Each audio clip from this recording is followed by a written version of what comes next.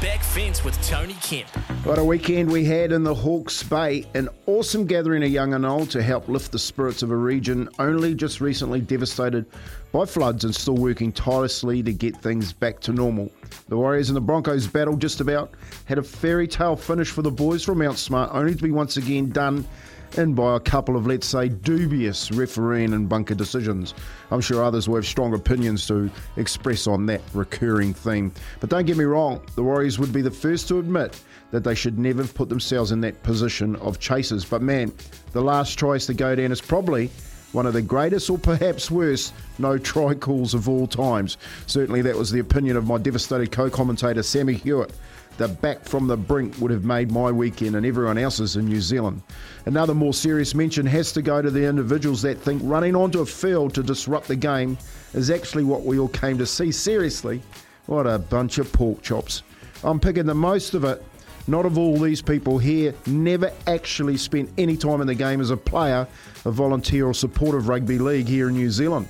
If any supporter in their right mind thinks that the power brokers of the NRL aren't considering these disruptive shenanigans and whether it's actually worth bringing more games here, then they must also have rocks in their head.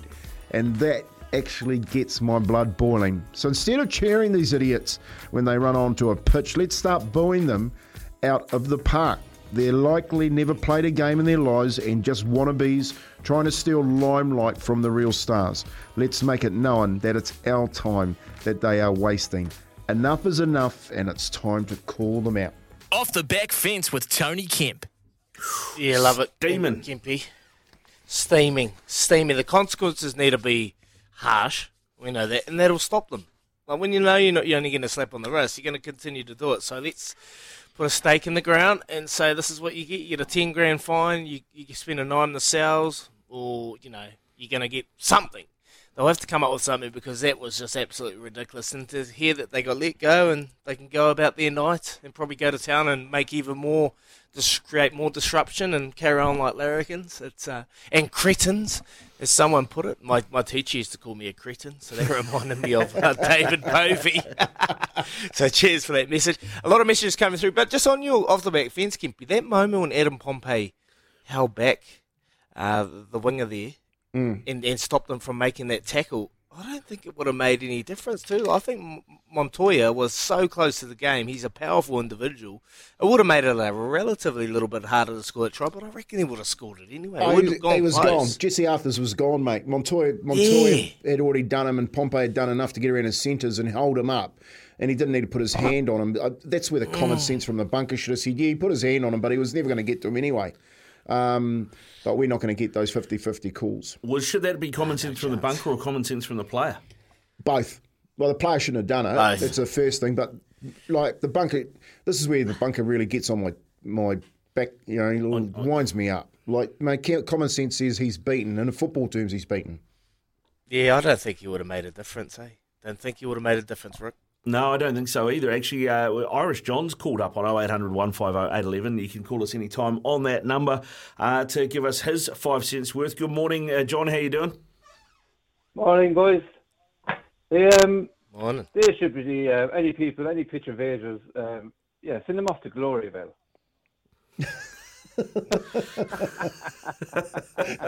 A year's detention into Gloryville, no pay, just a cup of water.